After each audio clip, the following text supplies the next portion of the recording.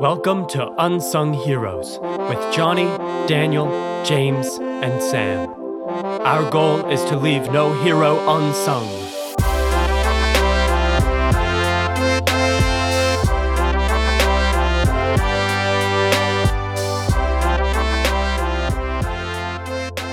Welcome to the Unsung Heroes podcast. I'm Johnny, and I'm here with some friends of mine. We have James. What's up, guys? We have Daniel. Howdy, partners. And we have Samuel. Hello. Daniel, you get me every time, man. What is that? Maybe we should do Daniel last. No. Samuel keeps getting overshadowed by us I'm just just cracking up. I'm here. No, because you guys said this, everyone's now going to start listening specifically for Samuel. That's true. Yeah. You're welcome. There we go. Samuel. Shout out to Samuel. Oh, thanks, guys. The real unsung hero right now. So today we're going to talk about Samuel Hurd. What if we did like songs for each person in the Unsung Heroes podcast? Wow. Yeah. I mean, that would be a little vain, but we could do it. Just a little bit. Man, we could go so meta with that. Like, oh gosh. Anyway, today we'll be talking about Nellie Bly, and it's actually going to be me talking about her. So, Ooh. There we yes, go. hold your applause for the end. So Nellie Bly was an investigative journalist, and she's actually pretty well known. A lot of you guys listening out there might have heard about her, heard of some of the things she did. She really pioneered the whole investigative journalism as a thing, and she did some pretty crazy stuff, which is kind of a pun. So stick around to hear why. Oh, no. No. I think I've heard her name before, but all I know is that she's a crazy journalist. So I'm excited to actually hear about the things that she's done. Yeah. Well, that's the thing. A lot of people have heard of her and may have heard of a couple things she did, one or two things specifically, but she did a lot of different things. So that's why I kind of wanted to talk about her because, people who might have heard of her might not know everything. So I want to go through some of that. And she has a pretty crazy story, so I think it'll be pretty cool. Yeah. I'm excited to hear it. Yeah, I mean, it's kind of interesting because investigative journalism, as it is today, a lot of journalists know about her because of what things that she did. But at the time that she did them, they were kind of unheard of, like doing certain things to investigate injustice or investigate certain systems, like actually going into it to investigate just to expose it had never really been done before her. So it's... yeah, pretty crazy. I'm interested to hear you guys, like what you guys think about investigative journalism just in general. Like, do you think it's like too invasive or is it like It almost a good has thing? become almost the prime standard of what journalists aspire to now. I mean, I feel like good journalism is now compared to this notion of finding out some huge injustice or something wrong that's going on and bringing it out before the public. I feel like that's almost the norm, even. That's true, but that also can sometimes lead to, if there isn't a lot of news to report about, then they kind of try to search for something that might not be there. Uh-huh. Yep. Yeah. And that's how gossip magazines start. Well, that's how we get a lot of fake news. That's right. Yeah, that's right. All those tabloids in the gas station are now like just ruined by that statement. We got them, boys. Well, without any further ado, I'll go ahead and get into her life because there's a lot to go over, and I don't want to go too long. So I'll go ahead and get into it. So Nellie Bly is actually a pseudonym. It's not her real name. It was her journalism name, her pen name. Her real name, she was born Elizabeth Cochran, and she got married, and so her name changed to Elizabeth Cochran Seaman. Seaman spelled Seaman. So When did she get married? that was later. She was in her 30s when she got married. So Okay. yeah. So she was born 1864. So near the middle part of the 1800s. So she was born to Michael Cochran, who owned Cochran Mill in Pennsylvania. So he was actually a pretty wealthy guy. So he had a lot of land in Pennsylvania. And he had 2 marriages, and between the 2, he had 15 children. Oh, wow. Wow. And Nellie Bly was from the second marriage. He had 10 children with his first marriage and 5 with his second marriage, and she was one of the 5. Wow. Yeah, so Still had less children than Dicey Langston Dicey did. Langston, yeah, I know. Didn't break Dicey Langston's record. Yeah, but still keeping that record. yeah. We still have the record. Yeah. Yeah, so her father had a lot of money, but because of like all of this family and stuff, it didn't exactly trickle down very well. So she started going to boarding school when she was 6, but then her father died and they ran out of money. So she wasn't able to keep going to boarding school. She had to come back home and be with her mother. Which sadly, so her mother did get remarried, but apparently it wasn't a great relationship, and her husband was reportedly abusive, so they ended up getting divorced, and she moved to Pittsburgh. Wow. Wow. Yeah. So at this point, even though her father had been wealthy and owned all this land, now pretty much her mother and her children don't have pretty much anything. Wow. A really rough way to start.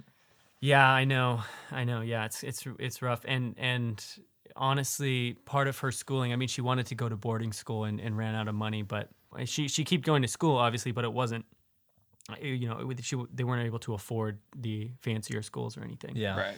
That makes sense. And she kind of got to witness her mother struggle as a working class woman and kind of as a single woman at this point, which kind of inspired her in this next portion of her life. So she's in Pittsburgh. So there's this newspaper in Pittsburgh called the Pittsburgh Dispatch. And so around this time, Nellie is 19 or 20. And she reads an article in the newspaper in the Pittsburgh Dispatch. And so this is what had happened. So previously, there was an anonymous reader of this newspaper who had written a letter to the newspaper writers or the editors. It was an anonymous letter. He was just called The Anxious Father. And he wrote to the newspaper asking for advice on what to do about his daughters. He had 5 daughters who were all unmarried, and he was worried about them. What do I do with all these unmarried daughters? That sounds like Yeah. a Pride and Prejudice or Jane Austen novel. Yeah. Yeah, pretty much. And it's possible that this whole idea of the anxious father writing about his unmarried daughters was kind of made up by the newspaper just so they could write about it. We should make up unsung heroes. Wait, you're telling me that defeats the newspapers purpose. sometimes lie about things? Wait, Whoa. Wait a minute. Man. Yeah, I know, right? It's crazy. So because of this guy, the anxious father who had written about his unmarried daughters, he was saying, what do I do with them? I'm worried that they won't be able to, take care of themselves and all this stuff. So a columnist for the Pittsburgh Dispatch decided to write a piece about this, kind of an answer to this anonymous writer, titled, What Girls Are Good For. And you can imagine, you can imagine. This guy's name was Erasmus Wilson. Erasmus don't do it, man. Yeah. Turn back now, more man. like Erasmus Singleton. What? That makes no sense to us.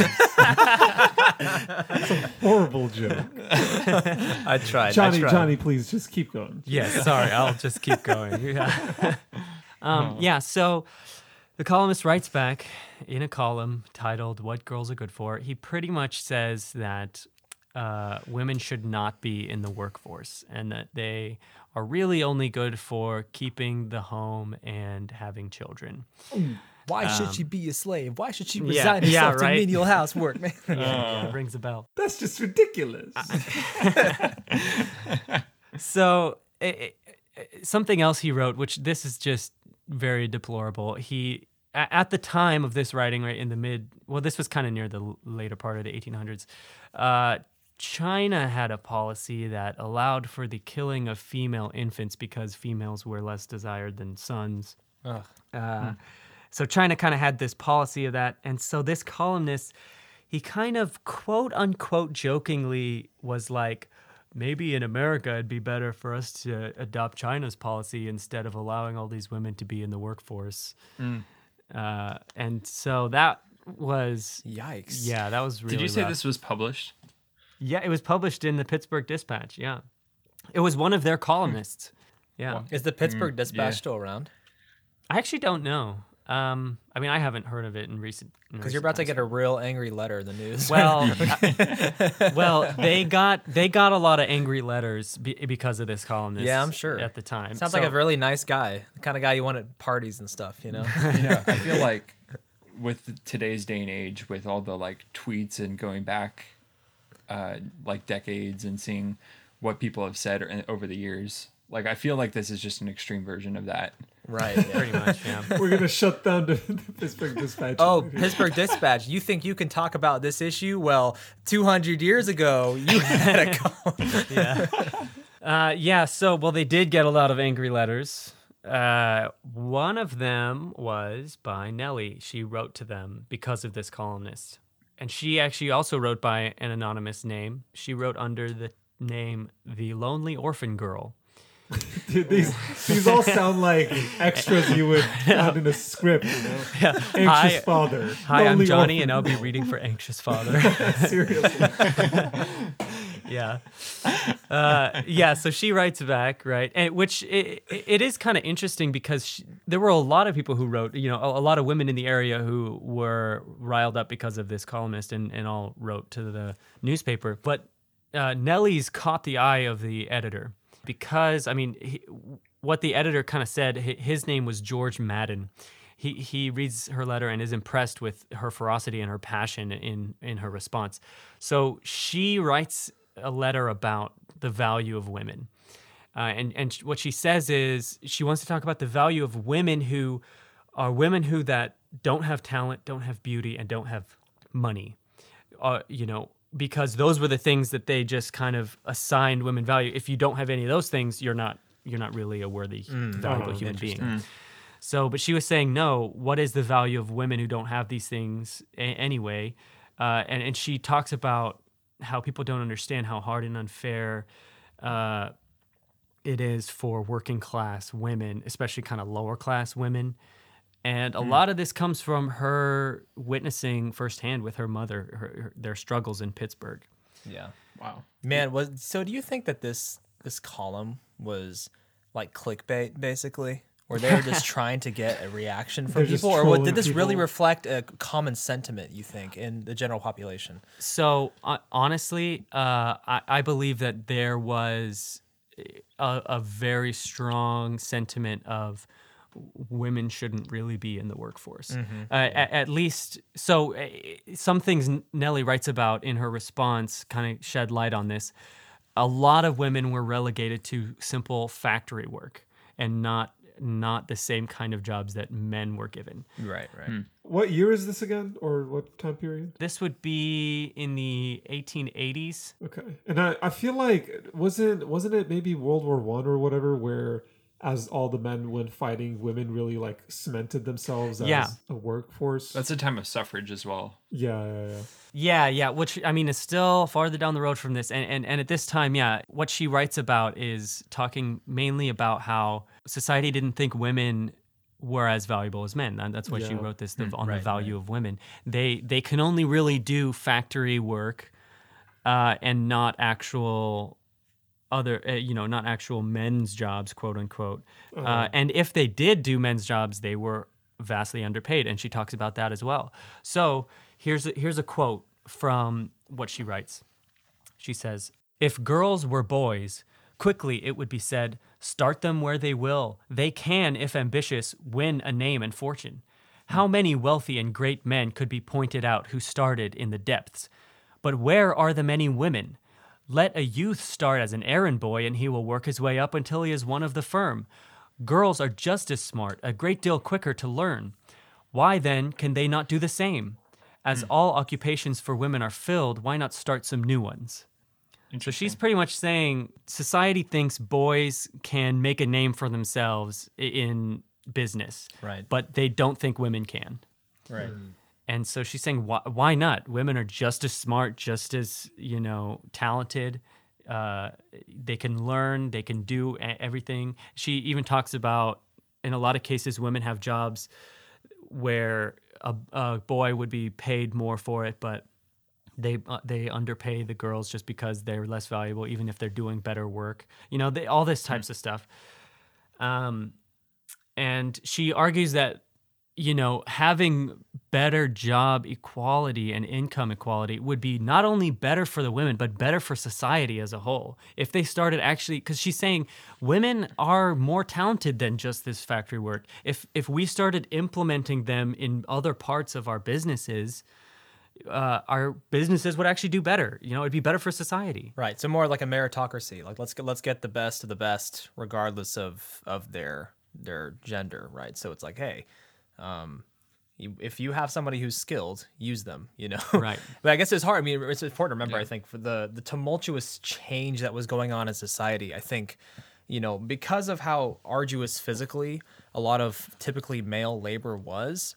As jobs change with technology, I think people often weren't ready for the fact that physical strength isn't just the only factor anymore, right? Yeah. So, before, like, the men would work the fields more and the women would obviously help care for the home because that made sense with being economic with your time and efficiency and energy.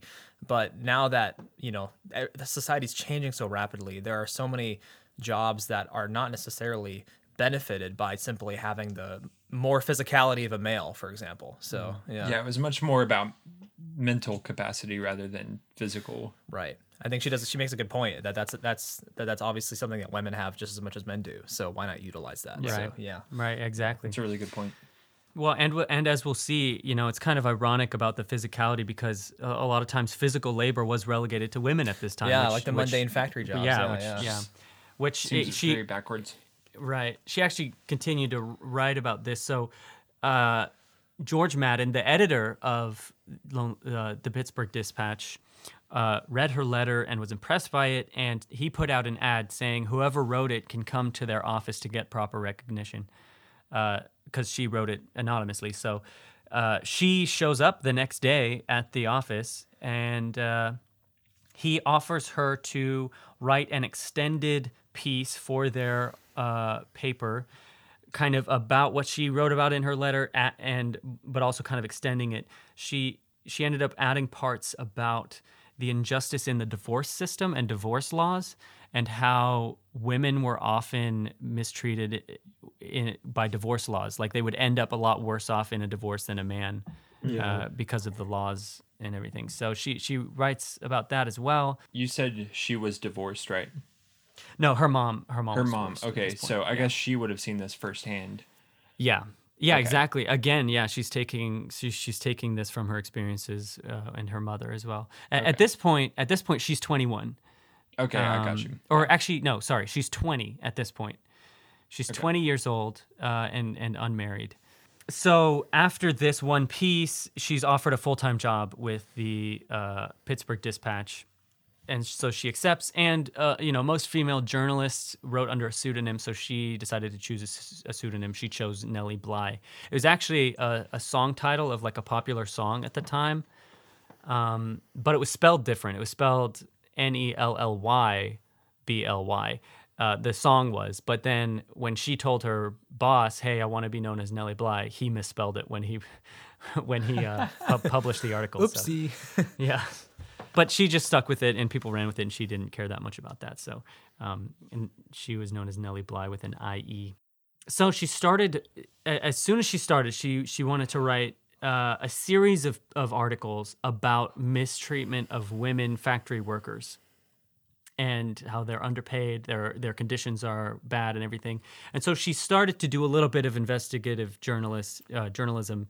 Right then, she starts to actually go into some of the factories, examine how things are doing. She's not really like going undercover or anything, but she is trying to, examine it as well as she can and write about the mistreatment of women in factories. And this was during the height of the Gilded Age, right? So this would have been kind of when the whole factory culture was in full swing, if you will. Right. Some of these big, massive monopoly tycoon guys that we think of, like Vanderbilt, Rockefeller, Carnegie, Carnegie. like these guys. Yeah, this was kind of that age, wasn't it? Right. Yeah, exactly. Exactly. Wow. Yeah. So she must have seen a lot of bad stuff, man. Like the conditions were pretty awful.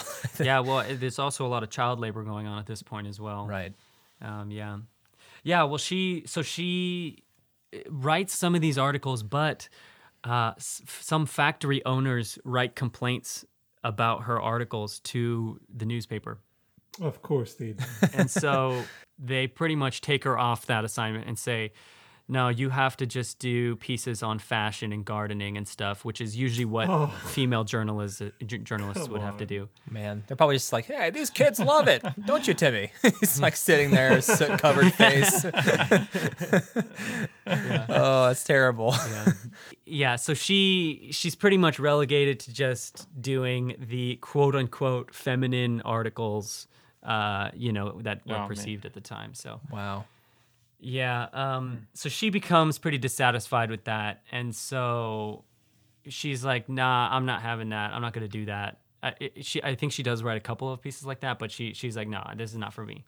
They're all like metaphors about factory labor.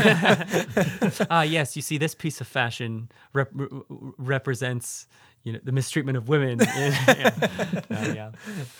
So she becomes dissatisfied, and she asks the editors if she can become the foreign correspondent for the newspaper in Mexico. And so they send her to Mexico. They're like, okay, so she moves to Mexico for 6 months to do more investigative journalism. Wow. And she kind of writes several articles during this time, and they're kind of compiled into a book called 6 Months in Mexico. Aptly named. Right, yeah. You'll see like kind of this, she writes actually several books throughout her life, and you'll kind of see a similarity in the way they're titled, 6 Months in Mexico.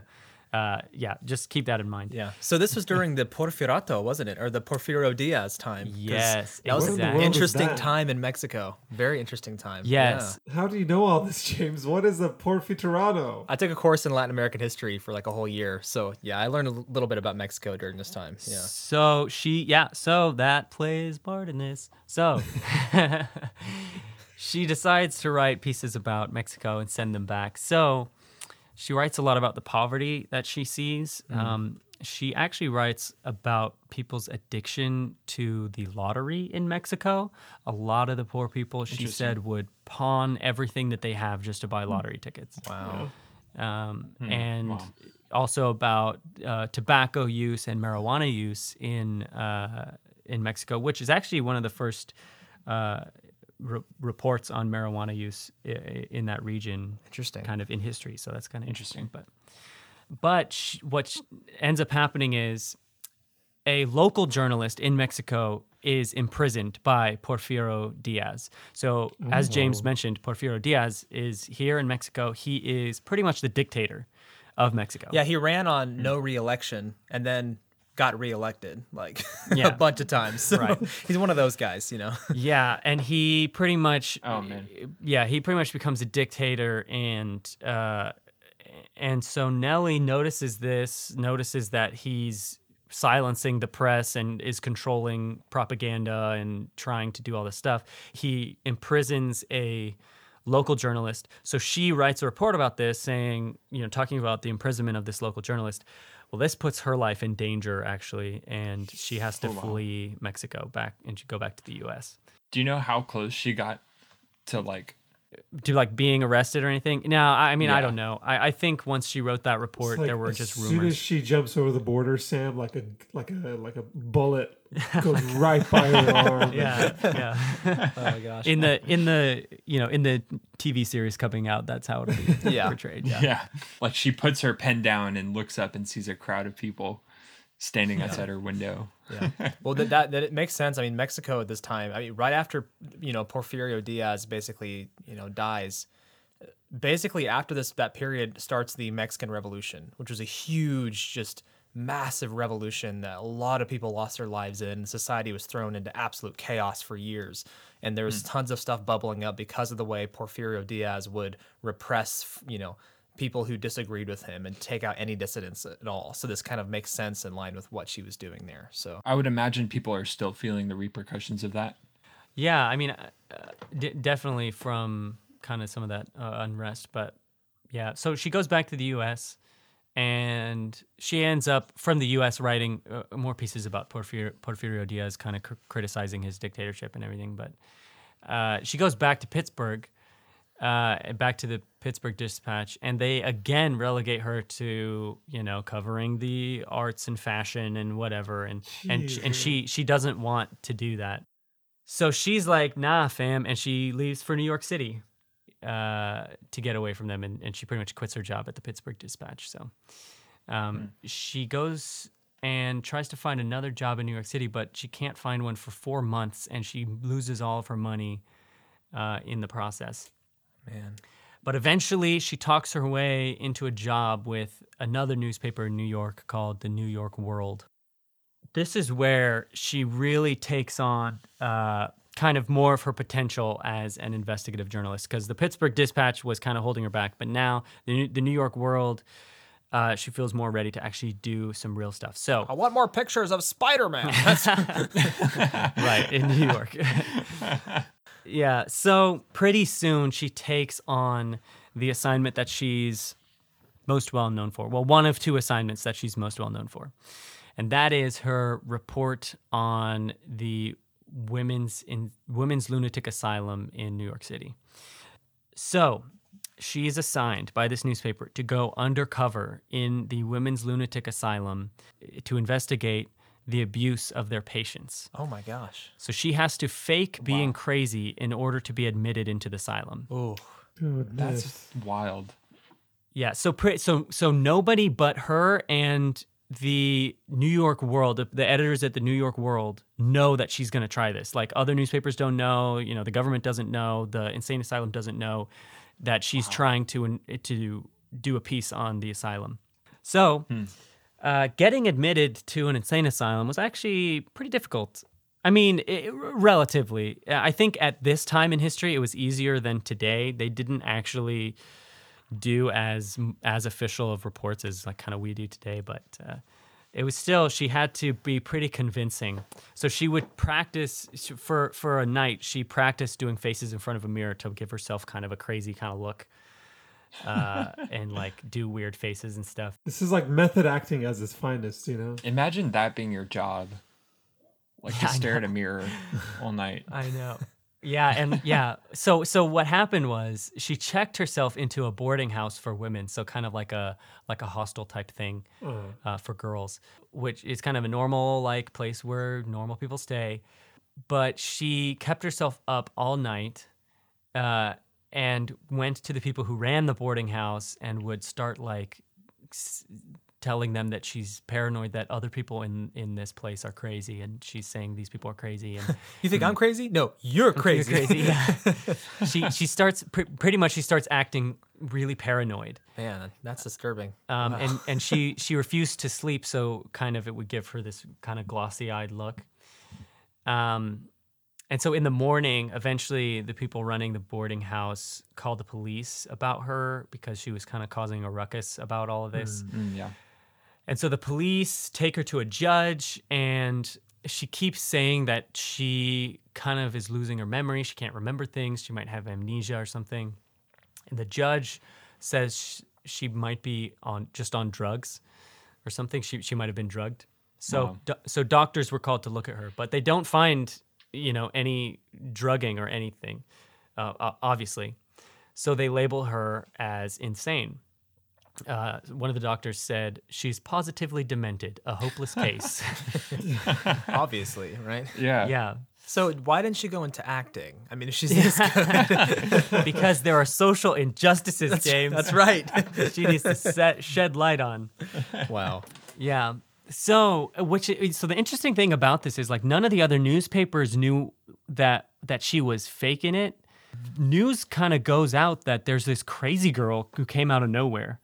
So other newspapers kind of report, where did this crazy girl come from? Why? Yeah. Like, What do you mean out of nowhere? Like, did they keep tabs on all the other crazy people? Like, so she actually went by a different name. I think she went by Nellie Brown, which is kind of similar to her pen name. But it's like they have the two names on paper next to each other. They're like, no, it can't be. well, see, that's the thing. Like a person nobody's heard of, and they're causing a Yeah. ruckus that there hasn't been a ruckus there before. That kind of thing. So, Well, I'm sure the newspaper would have not even been considering this. Like, this wouldn't have been a consideration to them that somebody would go this far into investigating this. right. You know what I That's mean? the other thing, right? Because no one had done this type of thing before, so Right, they wouldn't exactly. think that this was a journalist. Yeah. Yeah. So, I mean, in terms of a cover, that was probably as good as it gets.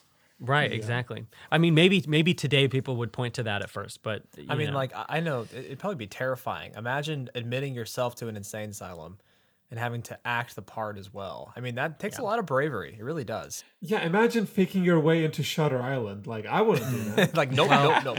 Yeah, not only that, I mean, it's bravery because she's wanting to report on abuse in this insane asylum. So she's going into something that she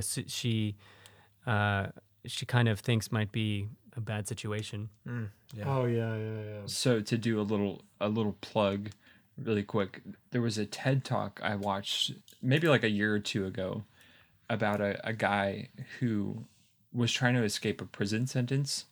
And so in order to do that, he decided he would pretend, kind of like Nellie, that he was crazy so that he could be admitted into an insane asylum.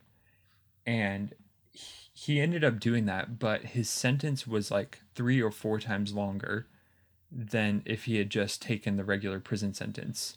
Because nobody believed him when he said he wasn't crazy, and then he just faked it. Yeah, right. Wow. Yikes. So I'm just like the amount of risk involved. I don't think people initially think about that. As you'll see, Samuel, that's a motif that happens in a lot of insane asylums. If you as we keep going here with Nellie Bly. Interesting. Right. So she's inspected by these doctors who deem her insane. So she's admitted into the insane asylum. But once she's admitted, she stops acting insane and she began to act normally, kind of as she normally would. But kind of as you said, Sam, the staff didn't notice that she was no longer insane, and she actually started to report that the normal actions she would do were symptoms of her insanity. So she pleaded to be released, and they took this as a sign of insanity. Seriously. That's like a catch-22.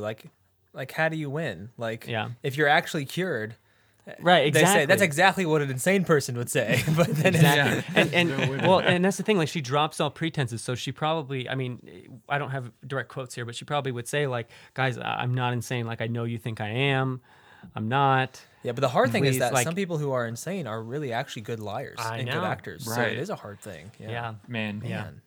Well, and so the other thing is she starts to talk to other patients, and some of them, to her, in her report, she says they seemed to her just as sane as she was. Oh wow.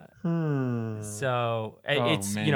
it might be what James is saying, in that they're just good at acting like it, or it might be that They should have had a test where they ask everyone, is the Unsung Heroes podcast the greatest podcast there is? And if they say no, they're insane. automatic admission. That's how we do it. That's how you know. Yeah. Wow. Well, so she's in this insane asylum. So she starts to report some of their conditions. So obviously, while she's in there, she's not able to like report back or anything. Only after the fact did she was able to report this. But apparently, the nurses would abuse the patients, constantly yelling at them to shut up or beating them if they wouldn't. The food, she said, they were served spoiled beef. And their drinking water was often dirty and not safe for drinking. There was waste and rats everywhere, including where they would eat. The patients that were labeled dangerous or violent, they would be tied up with rope. Oh. And she also said about like their baths, they would put one by one, they would put each patient in a bathtub and just throw freezing water on them and reuse the same water for multiple patients until the water was brown. Oh man. Oh, Yeah, and they would each have to use the same towels, and some of the people had like certain sores or diseases or whatever, and they'd have to just use the same towels and everything. Yeah, so it was really not great, and you can imagine she's trying to get out at this point. So she ends up spending 10 days in the insane asylum before the New York World can secure her release from the outside. So they have to go in good. and say, I was worried that they were not going to cooperate with her. Yeah. Oh, man. Do you have any details on how they did that? No, I think they just had to go and vouch for her, and I think they might have tried sooner, but it took 10 days for it to be cleared or whatever. Oh, okay. So she ends up publishing articles about this and publishing a report which actually turned into a book called 10 Days in a Madhouse. So you can see, 6 months in Mexico, 10 days in a madhouse. That's She's a good she's name. spending Though. lengths of time in various places. It's gonna be a hot seller. That's a nice title. Yeah. It's interesting to somebody. They see that on the Right. shelf. Right. So this book and this report causes a national sensation, much more than her Mexico one did. Sweet justice. Man. She actually, right. She actually garners a lot of fame for it, and actually does cause the insane asylum to have some reforms in what they do. So that was good. Yeah, that was good. Good job, Nellie. Yeah, good job, Nellie. Yeah, it was good. But she wasn't done there. She came out of there, and she wanted to keep doing some investigative journalism. But she kind of moved on to a different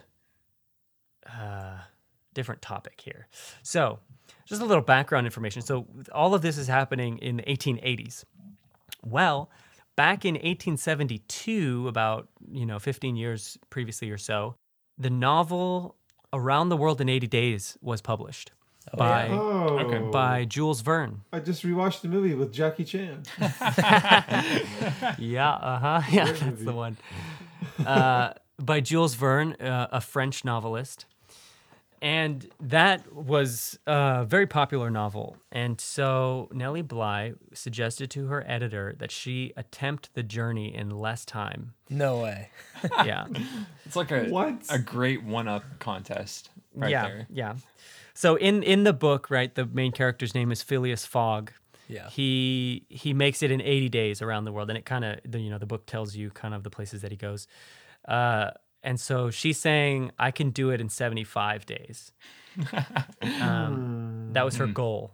Well, she should make sure to avoid Arnold Schwarzenegger, the Ottoman Sultan, and it's a reference to the movie. I need to. I felt like it. So. Yeah. She'll need to take Jackie Chan. It's not in the book. It's in the As movie. a resident Turk, I was just really thrown off by why the strongest man in the world, who's from Austria, was depicted as this Ottoman Sultan. It's neither here nor there. You just got to go with it. Turkish representation in Hollywood is not that great. Whatever, blah, blah, blah. Yeah, well, also in the book, Phileas Fogg's sidekick is a Frenchman, and in the movie, it's Jackie Chan. So, I mean, that's fine. Don't worry about that. Anyway, so in 1889, she sets out on this expedition. She sets out on the Augusta Victoria, which is a ship that was crossing the Atlantic. She starts in New York. Actually, she starts in New Jersey, out of one of their ports. She leaves in the Augusta Victoria, headed across the Atlantic, heading to England. And she took with her a dress and a coat, a bag of toiletries, extra underwear, and some money, and some a couple of cups and some eyewear things and things like that. So she only had pretty much one set of clothes, one dress. She didn't take an extra outfit, and she kept 200 pounds of English currency in banknotes and gold in a bag tied around her neck. So she pretty much is carrying a small bag and the things that she's wearing, and that's it. So she heads across the Atlantic. Now, interestingly, this whole journey is sponsored by the New York World. Squarespace. Yeah. No. It's all paid for, and it's all kind of this it's almost a publicity stunt type thing for the New York world, because her plan is to be reporting on her journey back to the New York world, and when she gets back, writing a report and kind of garner this national acclaim of like, oh, you've heard of the book Around the World in 80 Days. Well, we've got this girl here who did it in 75. Why do you sound like a game show host? I don't know. They're all a bunch of George Baileys.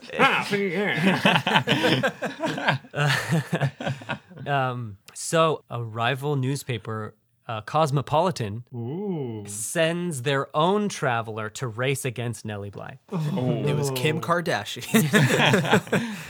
They've changed a lot, haven't they? Like, No, it was a woman named Elizabeth Bisland, and she was actually sent in the opposite direction around the world. So she was sent across the U.S. first, westward, Wow. and then to cross the Pacific. Bold and go the move. other way. Yeah. And so this is interesting. She was sent on the same day, right? Because they wanted to make it a race, but because of them being kind of after the fact, Elizabeth Bisland was only given 6 hours notice to prepare for this journey. oh my god. my. The Cosmopolitan was pretty much like, all right, hey, you got to do this right now. You got to go today. And so she packs up like the small things she can. Okay, and next time the heads other way. Cosmopolitan tries to virtue signal, we can be Yeah. like, hey, 200 years ago. All right, hold on. James and Samuel and I will take our bets on who wins. Okay, sure, yeah. If you guys want to go ahead and say who man. wins, Elizabeth Bisland or If Nellie Bly. if the audience wants to pause and comment down below. You can't comment on the podcast. I mean, probably Nelly, right? I feel like Nellie's got that grit. Yeah. Man. She's got that. Well, not only experience. am I meta guessing this with she's the the hero here, but isn't it? I don't know. Isn't like traveling east faster? I guess that's I like would what- think so too. It is a shorter distance if you go that way. No, it isn't. I mean, like I know with air travel, it's significantly quicker if you're going east than west because of the winds and whatnot. But I don't know about if it's affected in the sea level. I mean, you also have to consider, like, I think in the book they have to go across like a bunch of mainland America. I don't know. Maybe if you get a bunch of that done early, and it's Yeah. mostly like ports and waters and British colonies, because Britain owned like everything at this point. So I will give you guys this little tidbit before you place your final bets. Nellie didn't know that they had sent somebody to race against her until she was halfway around the world already. She's like, "Are we competing?" No, but if we were, I'd totally be winning. Well, she didn't know. She didn't know anyone else was sent until she had made it to Hong Kong. Actually, Wow. she hears a report of it. So I don't know if that might persuade you guys to vote any certain way, but well, that makes me want to be like maybe not Nelly, but gotta stick with my gut. I say Nelly wins. Yeah, I'm with Yeah. Daniel on this one. Hey. Johnny, what do you say? Let's hear it. I'll get to that. So I'll tell you about the trip a little bit first. So actually, interestingly, so she goes across the Atlantic. In that first journey across the Atlantic in this ship, she gets really seasick. She hadn't really done a lot of sea travel before that, so she was really seasick throughout that journey. But that was kind of the only time that she got sick on the whole journey. After that, she did a lot better. Wow, that's actually pretty good Yeah, pretty good for for as long as she's traveling. right, a round trip journey around the world and everything. But she arrives in Southampton, England, and she learns that Jules Verne, the author of Around the World in 80 Days, has invited her to meet him in France because he's heard that this journalist wants to attempt his journey. Oh, wow. That's so cool. Yeah, so he lives in France. He's French. He lives in Amiens, France. That's it. Yeah. Ambiance. So she arrives in England and she quickly has to plan a detour to France, which wasn't part of her original plan. But Oh. So is he trying to sabotage her so he doesn't? he's like, I've bet a lot of money on Elizabeth Bisland. Dang. Yeah, no, he really just wants to meet her from what I have read. Yeah. So she actually has to stay up for 2 nights in order to make this happen. Oh wow. In order to make this detour happen. So she goes there. Jules Verne meets her at the station and talks to her through a translator, and they have a wonderful time together for a short while. Actually, Jules Verne and his wife both come to meet her. He tells her that the inspiration for the novel he wrote actually came from a newspaper article. And so it kind of comes for full circle now. She's writing a newspaper article inspired by the book. So that was I like that. Oh. So, yeah. wow, a cycle. Yeah. So after that quick detour, she keeps going. I'll just kind of give this brief pinpointing of where she went. From France, she goes to Italy, and then she crosses the Mediterranean into Egypt, and then she goes across the Red Sea to Yemen, over to Sri Lanka. Most of this is on boats at this point. Then to Penang in Malaysia, then to Singapore, then to Hong Kong. So it's in Hong Kong where some of the people there had actually heard that she was making this trip, some people in the stations, and told her that Elizabeth Bisland had just been there a few days ago, Ooh. going the opposite direction, obviously. At Oh, this point. okay. And so that's where she first hears about this, but she says she's not there to race anybody. All she's racing is against time. She's not trying to race against Elizabeth Bisland. Then her speed increased twofold. Yeah, right. That would be me. I'd be like, yeah, I'm not racing that. Okay, fine. And I just start going.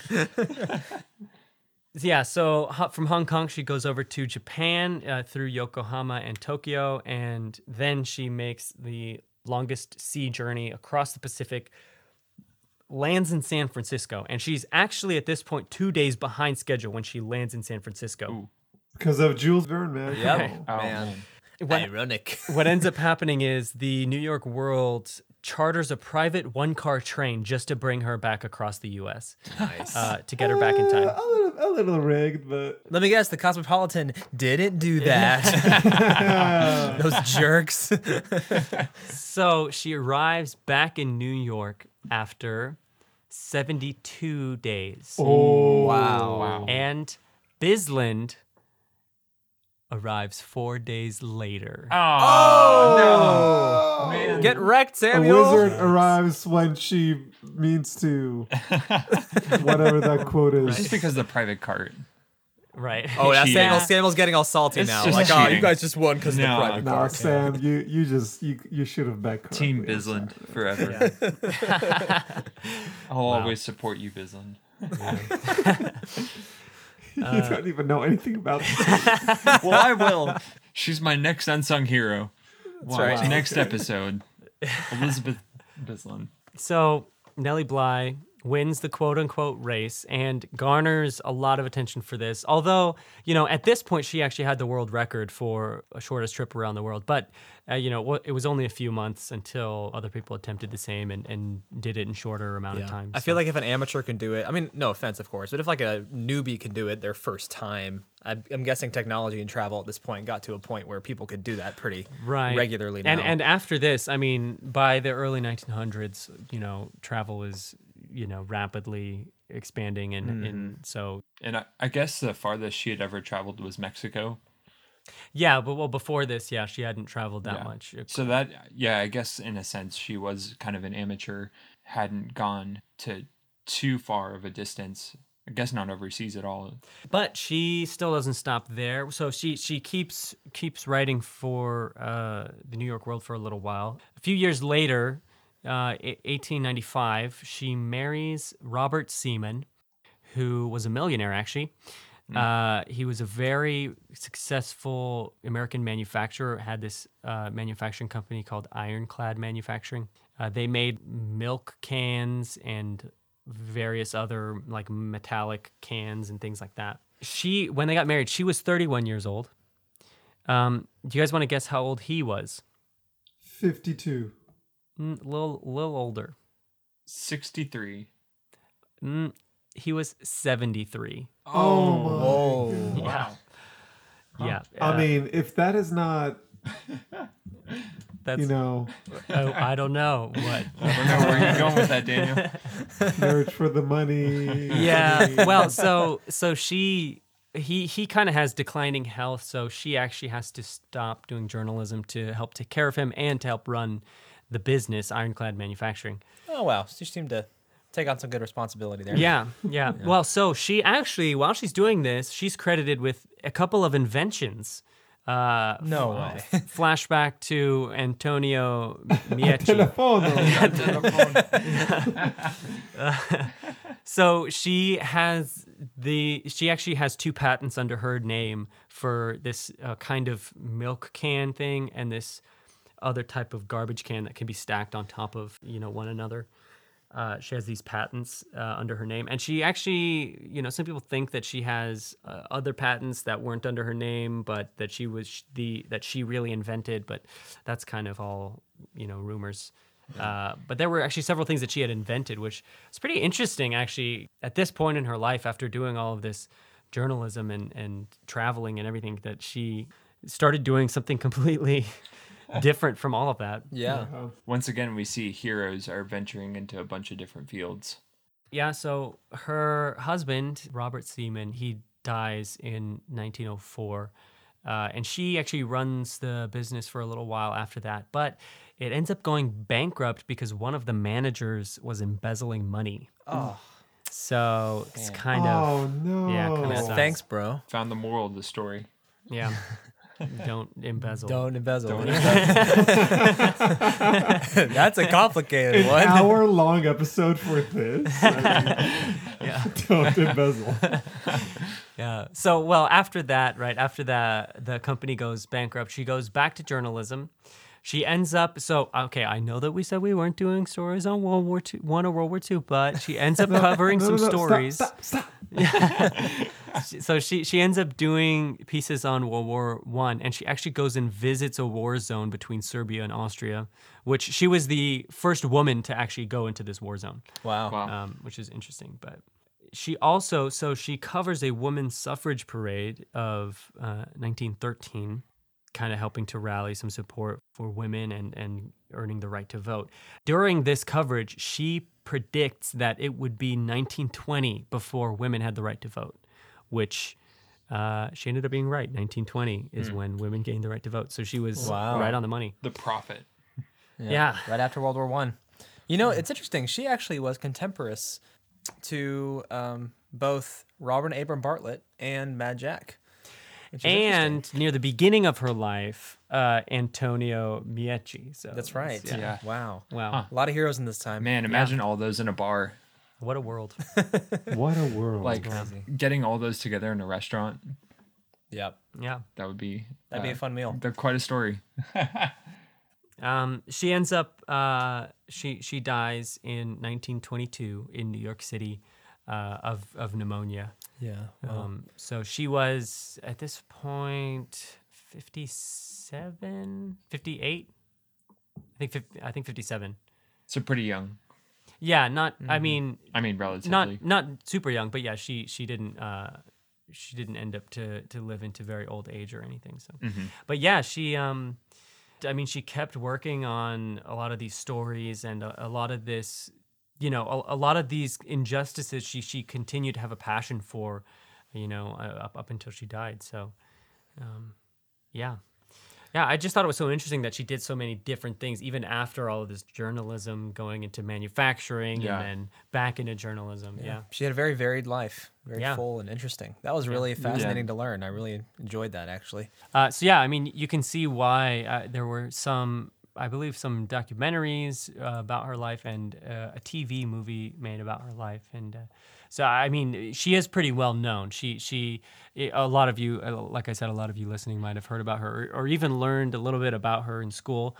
She did pioneer a lot of this type of journalism, and so a lot of that is credited to her. But I just thought her story was so interesting. I wanted to talk about it and share it with you guys. Yeah, so. Thanks, awesome. Johnny. That was really interesting. Yeah. Yeah, thanks, Johnny. Thanks. Yeah, no problem, guys. Really, honestly, when I'm trying to do some of this research, I try to find somebody who I just find interesting that I want to read about, and then I find that'll help with, intimating that to you so that it's interesting. Sweet. So yeah, we'll start writing a song that'll play right after this about Nellie Bly, the investigative journalist. So stick around for that. But yeah, any other thoughts, guys? Around the World in 72 days. 2 days. Actually, so that's actually the third book that's what it's called, Around the World in 72 days. Oh, really? There we go. I was about to say there should be a book written about that. She wrote, her the articles that she had kind of written were compiled into this book or what, and it talks about her journey. Cool. So yeah, again, a place or various places in a length of time. I feel like we should take a road trip or a boat trip at some point just to follow this trail. You want to go on the same trail as her? Because honestly, that sounds great. if we do it by boat, it will take a while. Yeah. Hey, Samuel, why don't you pay for us and we'll do it? Well, I will do that once we start getting some sponsors. So Yeah, like that. That's good. Yeah, if anyone wants to sponsor our journey. Well, we lost out on Cosmopolitan already. This episode is sponsored by United Airlines, taking us around the world. we'll make podcast episodes on what we're seeing in front of us and try to describe it to people. Yeah. Well, apparently the fastest trip around the world is in 2005. A guy named Steve Fawcett did it just by flying in 67 hours. Man, That's just like circumnavigation more than... Yeah. how times have changed. Wow. Man, That's crazy. around the world in 72 hours. I mean, okay. All right. It was less than that, Sam. Yeah, it was already less than that, Sam. I was just trying to do a parallel. I see what Don't you were judge. going for, but yeah. I'm just paralleling it. It is impressive when you think about Nellie Bly. She did it on boats and trains the whole way. So Yeah. that is pretty, yeah. At that time, too, for a woman to travel by herself around the entire world Yeah. and like stay safe out there. I mean, it's just crazy to me. Yeah, it's rumored that when she told her editors she wanted to do this, they were kind of making fun of her and saying she couldn't really do it because she was a woman, or she would have to pack a bunch of bags and stuff like that, you know. She would pack a bunch of bags. Huh. I mean, I like, just from a safety standpoint, I feel like it must not have been that safe. That's for, true. Like a woman alone. But, Although you know. reportedly she refused to take any guns or anything with her. You know, she refused to do that. Yeah, Honestly, the most impressive thing I've heard about Nellie so far is that she only packed less than one suitcase. Yeah. I mean, I've been moving over the past week or two, and oh my gosh, living off less than one suitcase is... Yeah, I can't travel a weekend without one. I know. suitcase, you know? Yeah. So Yeah. Well, she was only doing it for 72 days, but it's still pretty impressive when you think about, you know. I mean, that's over 2 months, like 2.5 months ish. So it's pretty long, but so yeah, stay tuned for the song, and we'll see you guys on the next one. See y'all. Yeah. Thanks for listening, everyone. Bye. Bye.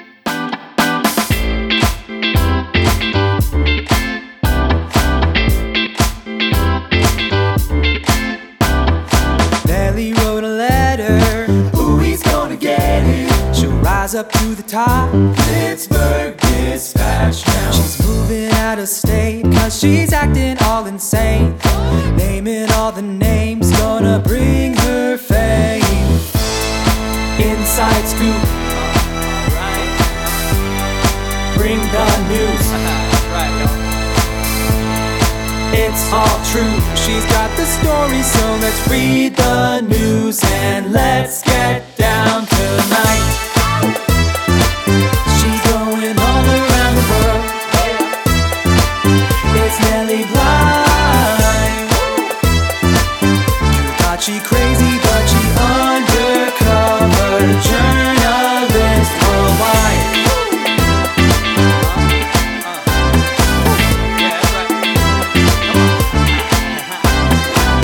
There was a record, no one's gonna beat it. Is 80 days enough? Nellie's gotta try now. Cosmo took the bait, now it's turned into a race. In 72 days, you will be amazed.